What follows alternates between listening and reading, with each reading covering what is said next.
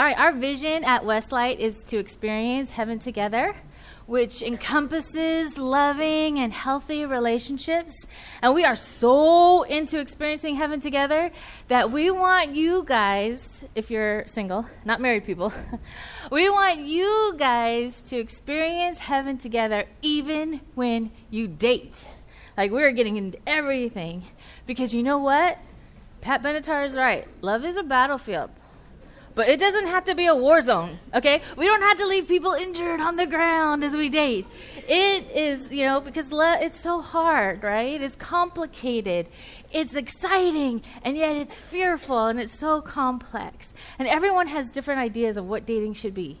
Like, I don't know if it's still like this, but back in my day, like 30 years ago, the girls are like, we love dating because it's exciting and it's so romantic, and the guys bring us flowers, and this is just the beginning. Like, this is just the beginning. Like, when we get married, it's going to be even greater and more grand, and it's going to be awesome.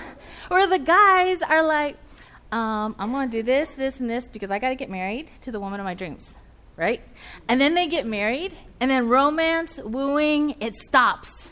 Right? They're like, you know what? I got my wife. Now I got to get my house. Or I got to do my career. Or I got to get my baby. It's just like, oh my. And you're like, what happened to the guy that I was dating? This is like false advertising. What happened to the guy who brought me flowers, right? He's gone. He's on to the next goal. And I may be totally wrong. I may be totally wrong. But my guess is that for many of us, our expectations, what we think about dating, it comes from social media, right? Or what we see on TV. Like, when we go on Instagram 100 times a day and we see all these things, like I saw recently, and I hope it wasn't any of you guys. I'm not making fun of you if it was. But I saw, like, this couple walking along the beach, and then I saw a picture of them looking at each other.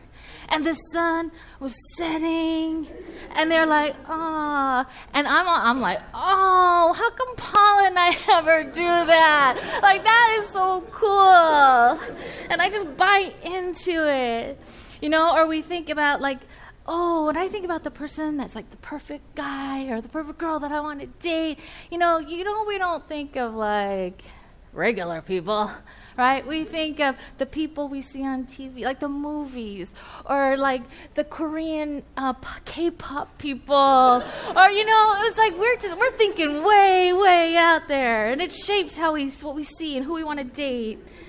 And when we think of falling in love, like, can't we just fall in love in a week like everybody else on TV? Like, we see that and we're like, can't it just be like, oh, I dropped it. Oh, bump heads. Yeah. Oh, who are you? And he's totally handsome. And you're like, right? We want that. The media shapes how we think about dating and what we think. But research shows that when media helps to shape our expectations like that's totally unrealistic. And that when we shape our expectations on that, it really leads us to disappointment. And those kinds of expectations, like, they have long-lasting negative effects on our relationships. Like, those unrealistic, false expectations, they really ruin our relationships. And so what we're going to talk about is how we can realign, our life or our hearts or whatever towards love, right? Because it's not these false expectations that are so, like, right in front of our faces. It's about love and who God is. And so this problem that we are facing, that we have to live in every day, that we see every day, it's not a new problem. It's a problem that even the early church had been facing. And so theologian N.T. Wright, in his commentary about Ephesians, he wrote that they uncovered these large wall paintings, and this is so awkward, can I say, because our Kids Zone people, they used to be my Kids Zone people last year, a few months ago, they're here. So I'm not going to look at you guys. I'm going to talk to you guys, to the adults here. But they uncovered wall paintings and statues and pottery that had pictures of sex. And it was like, and it was just like it was all over. Like, their ancient Netflix and ancient Instagram were like these wall covering, these wall paintings, and the pottery and all kinds of stuff was going on that people could see. That was their Instagram. That was their Netflix. And so the new early church, they had to be like, this is what's going on in our culture. This is what we see. We see all these things. People have these paintings and statues in their houses and all over the city, these large cities. How do we work this out? Do we move into the country where there's nobody? No, we can't do that. They got to live in the city. So they had to learn how to have this in their world, to see this right in front of their faces, all the time, and learn how to live with who they are in Christ and what they believe and who God is and his love, and kind of work it out and learn how to live out their love. They had to realign their lives towards love. And so he's doing all this, right? And so Paul's talking about this, and in the beginning, God's always about grace and truth. And so what I'm going to read later is about truth. So I want you guys to know that in the chapters before, in Ephesians 1, 2, and 3, it was all about the love, right? How Paul is writing about how he wants us to know God's love and how God lavishes his love on us and how he wants all of our lives to be rooted and grounded in his love. So keep that in mind as we read this next passage, okay?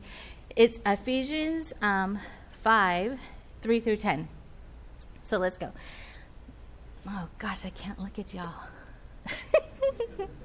As for fornication, and if you don't know what that word means, ask your parents.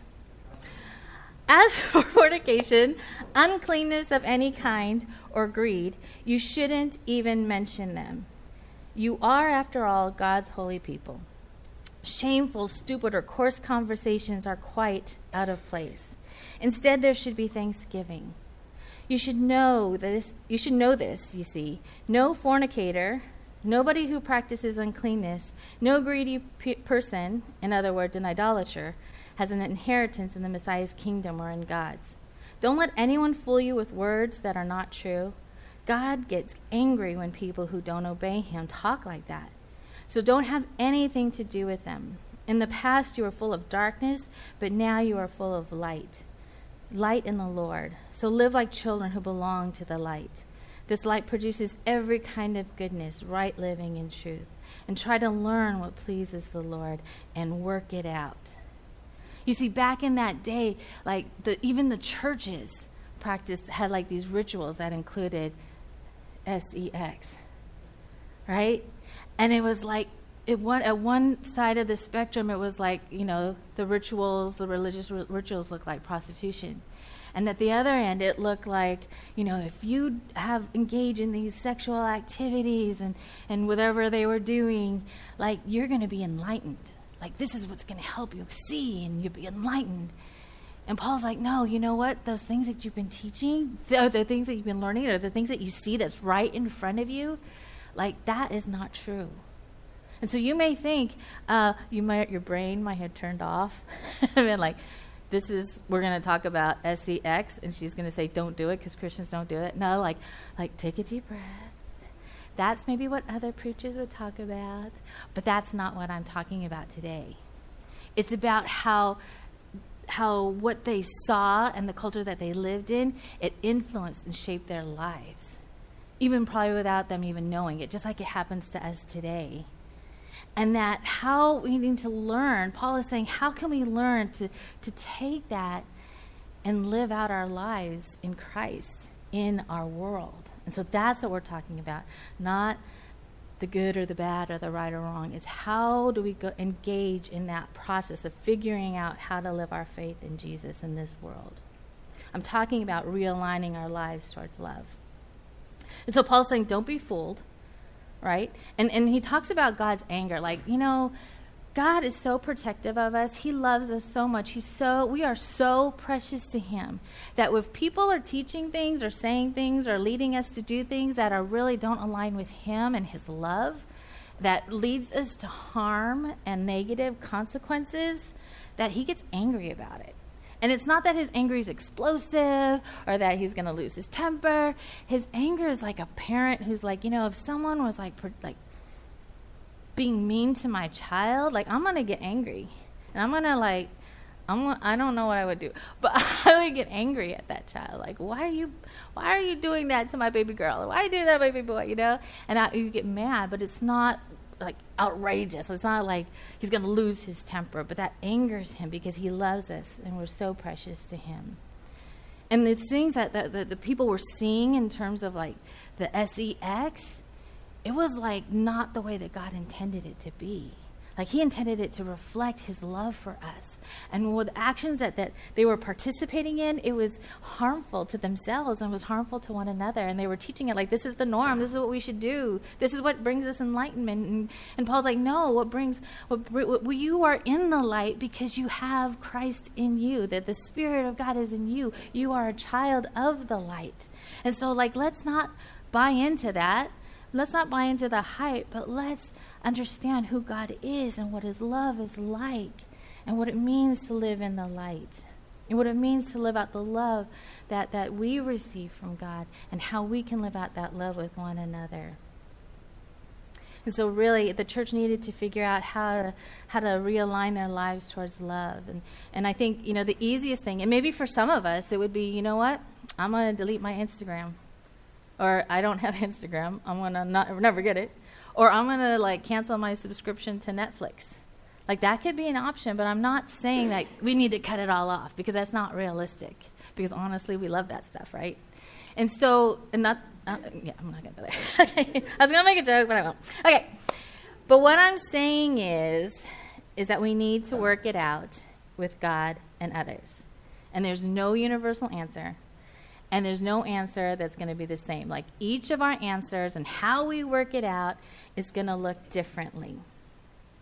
And so I think what Paul is saying in this passage is that, one, we need to recognize how Instagram and Facebook and Netflix, they influence and shape our expectations for love and dating, right? And we need to grow, too, we need to grow in our understanding of who God is. And what is love? What it is, and what his love is like. And then the third thing is we need to figure out how to live out this love, knowing what we know about God, and knowing what we know about ourselves, and knowing how it affects us. And so we're going to go through a couple of examples. I picked a couple of my favorite romantic comedies, and so the first one we're going to watch is How to Lose a Guy in 10 Days. It's a little old, but it's one of my favorite. Okay, so advice columnist Andy Anderson, who's played by Kate Hudson. How many of you guys have seen it? Okay. You're going to watch this when we get home. No, I'm just kidding. She writes a piece about how to get it to lose a guy in 10 days.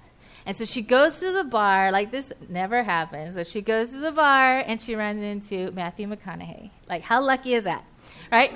And Matthew McConaughey is like so confident in his ability to attract women. He's like, you know, I can make her fall in love with me in 10 days. Ironic, right? And so they meet, they start dating. You can guess what happens. They fall in love. And then she finds out about the bet, because he bets his friends that I can make her fall in love with me in 10 days. He finds out about the article that she's trying to lose him in 10 days, get rid of him in 10 days. And so they find out, and they fight. And they're like, I'm never talking to you again. And then we're going to watch the end and see what happens.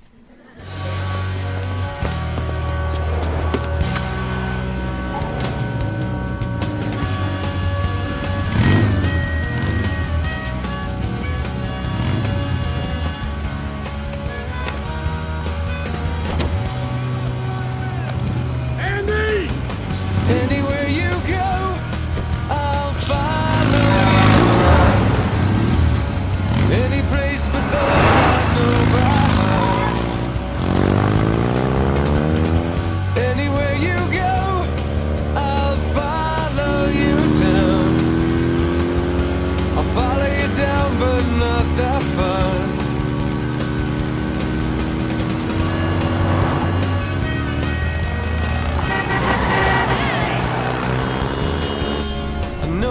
Somewhere I can see how far we've come, but still I can't remember anything. It's a long way down when all the nights we tied.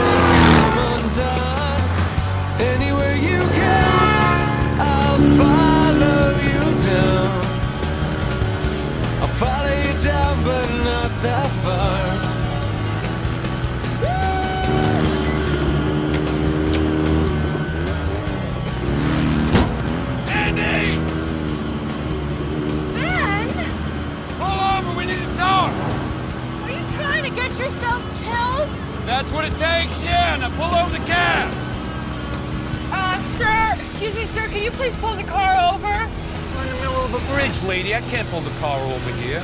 Okay, well then do you have an ashtray or something I can throw up in? Hey, lady. Dude, every time he almost gets hit, I'm always like, like, don't get hurt. But what do we learn about love and how to lose a guy in 10 days? Right? We learn that you can fall in love with someone in 10 days. And I know, it's not realistic. And then also that, like, if you really love someone, you will go to great lengths. Like, he followed her across town, and I'm always like, is he going to find her? Is he going to find her? And we just have this, like, false expectation of what love is like. Because half the time, or half the movie, right, Andy is not really who she is, and there's no way that they could really fall in love because he doesn't know who she is. And then, like, this great gesture of, like, oh, we're going to, I'm going to search for her no matter what. Like, you just met, like, realistically, if you just met a guy and he went to your office and was chasing you across New York, you would totally call the police, right? You would totally call the police. And so what do we learn from Jesus about relationships, right? He came to this earth and he spent 3 years with his disciples and with his friends. Like, building relationships and trust and love, it takes time. And he gave love time to grow. And I may be wrong, but I think if you are falling in love with someone who's, like, good looking and you don't know that much about them, it's probably infatuation. Because you don't really know them, and it takes time. And as for great and grand gestures, like, no one can beat Jesus, right? Because he laid down his life for us because of his love for us, because he loves us so much. And so I think we need to look at, like, how does this movie affect us, and how, like, influence and shape our expectations? What does God say about love and relationships? And then I think we need to look at ourselves. Like, for some of you who are more realistic and cynical and are like, oh, like, this is so not real. Like, God bless you. But I so easily buy into this stuff. And so, like, after, like, watching Boys Over Flowers for the whole weekend, if you guys don't know, it's a Korean drama that's, like, one of my favorites. I will come out of my little Korean drama room, and I'll come out and I'll see Paul on the couch. And I'm like, like, why don't you take me to an island and have dinner on the beach and give me fireworks? And he's just like, what? And I'm like, nothing.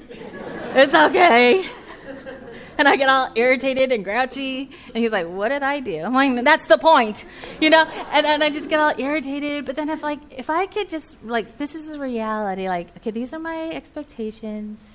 And you know what? Paul loves me. I don't have to be all grouchy because I know that he loves me and that he is a very practical guy, right? And if I could just be like, to do a grand gesture, to sweep me off to an island and have dinner and do fireworks, like, that's just not him, right? But if I can love him and accept him for who he is and be like, okay, you know what? He does the little things. Those little sweet gestures, like, help me, not help me. We do the dishes together. But, if we do the dishes together, if we run errands together, like, that's who Paul is. And those things that we do, those little sweet gestures that we do together, it adds up and means so much more than those grand gestures.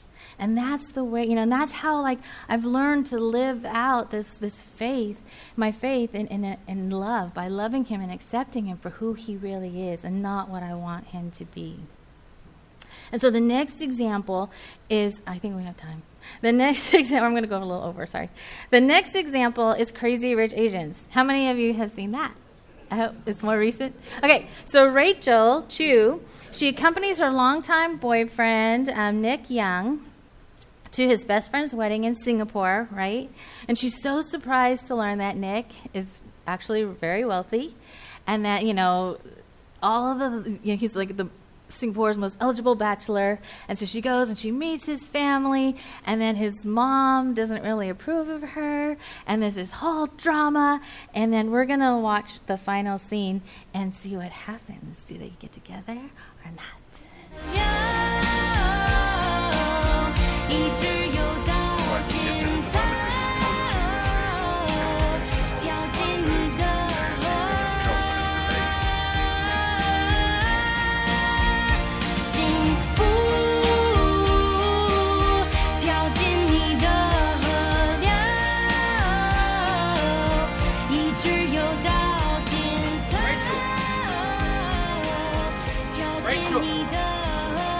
Stay there.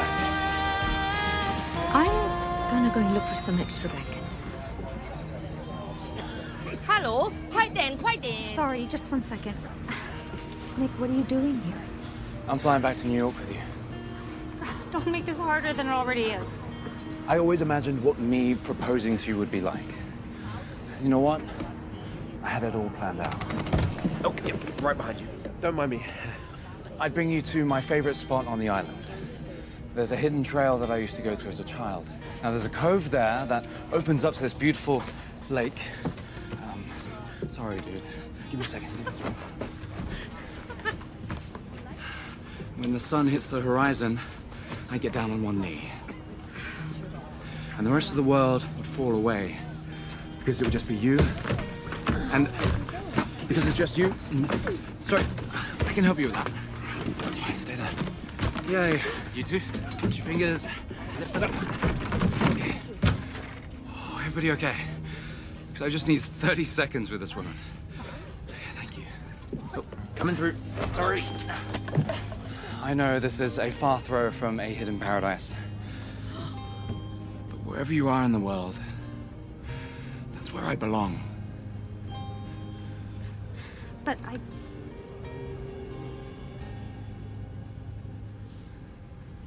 Rachel Chu, will you marry me? And make me the happiest man in this world? Yes, yes, yes, she will marry you. Yes.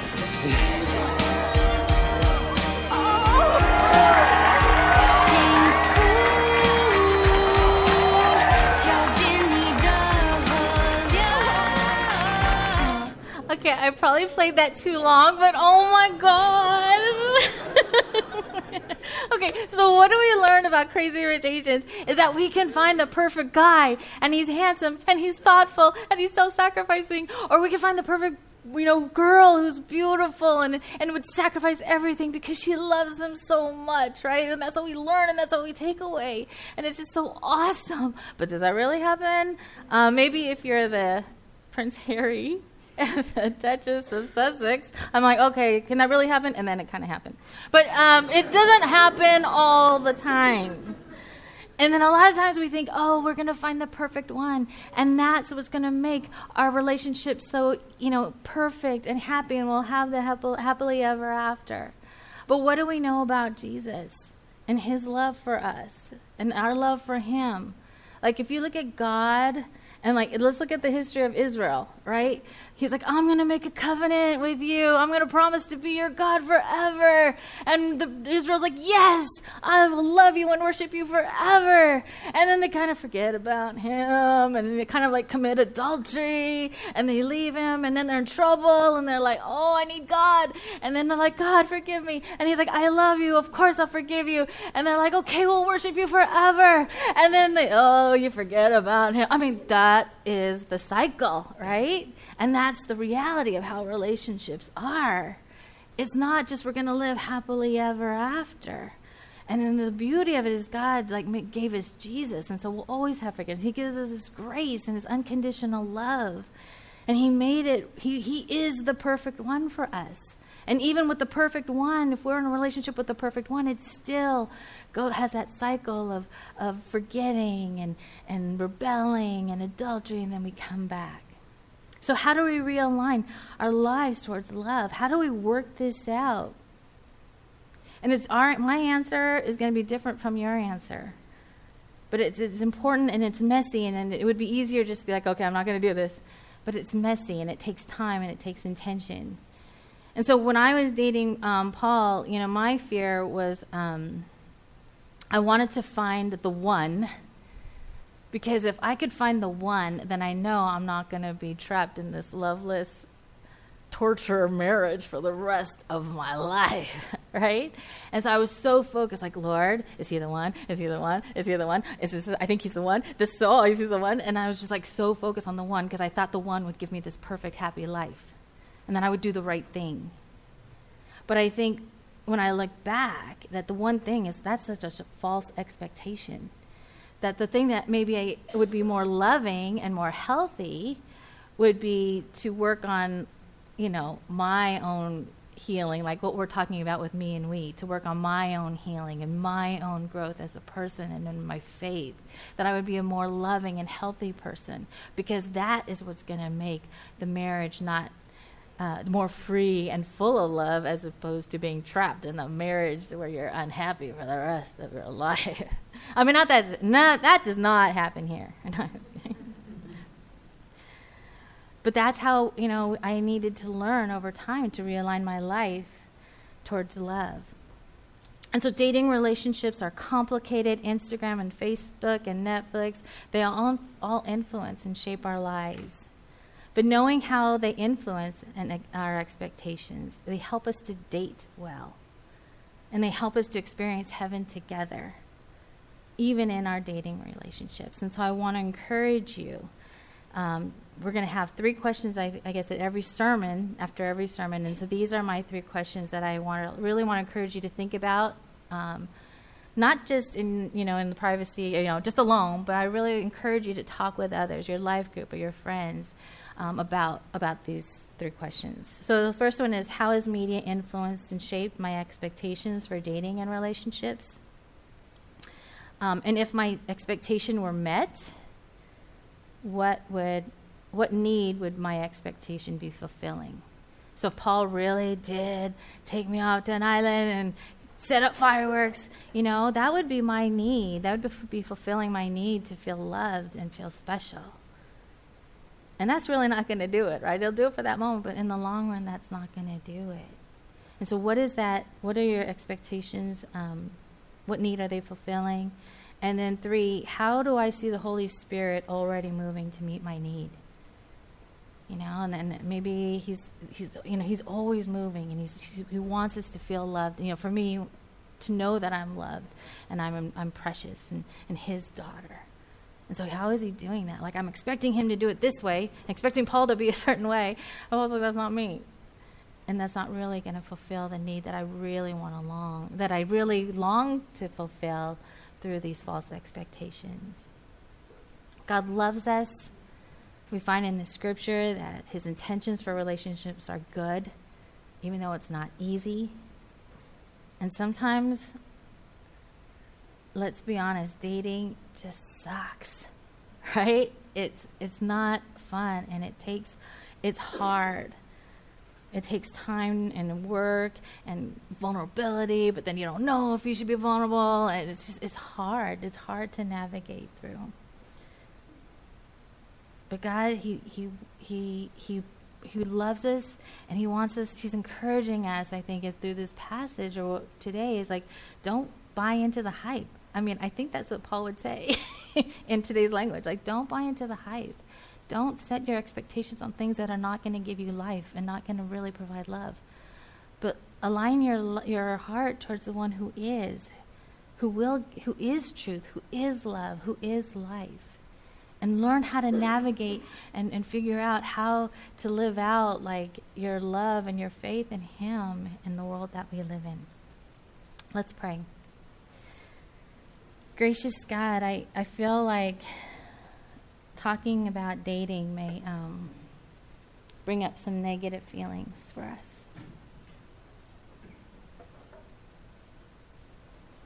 And I know maybe because it hasn't always been positive. It hasn't always been a positive experience. And so I feel like maybe some of us may be feeling like sad or discouraged or lonely or some sense of guilt or shame.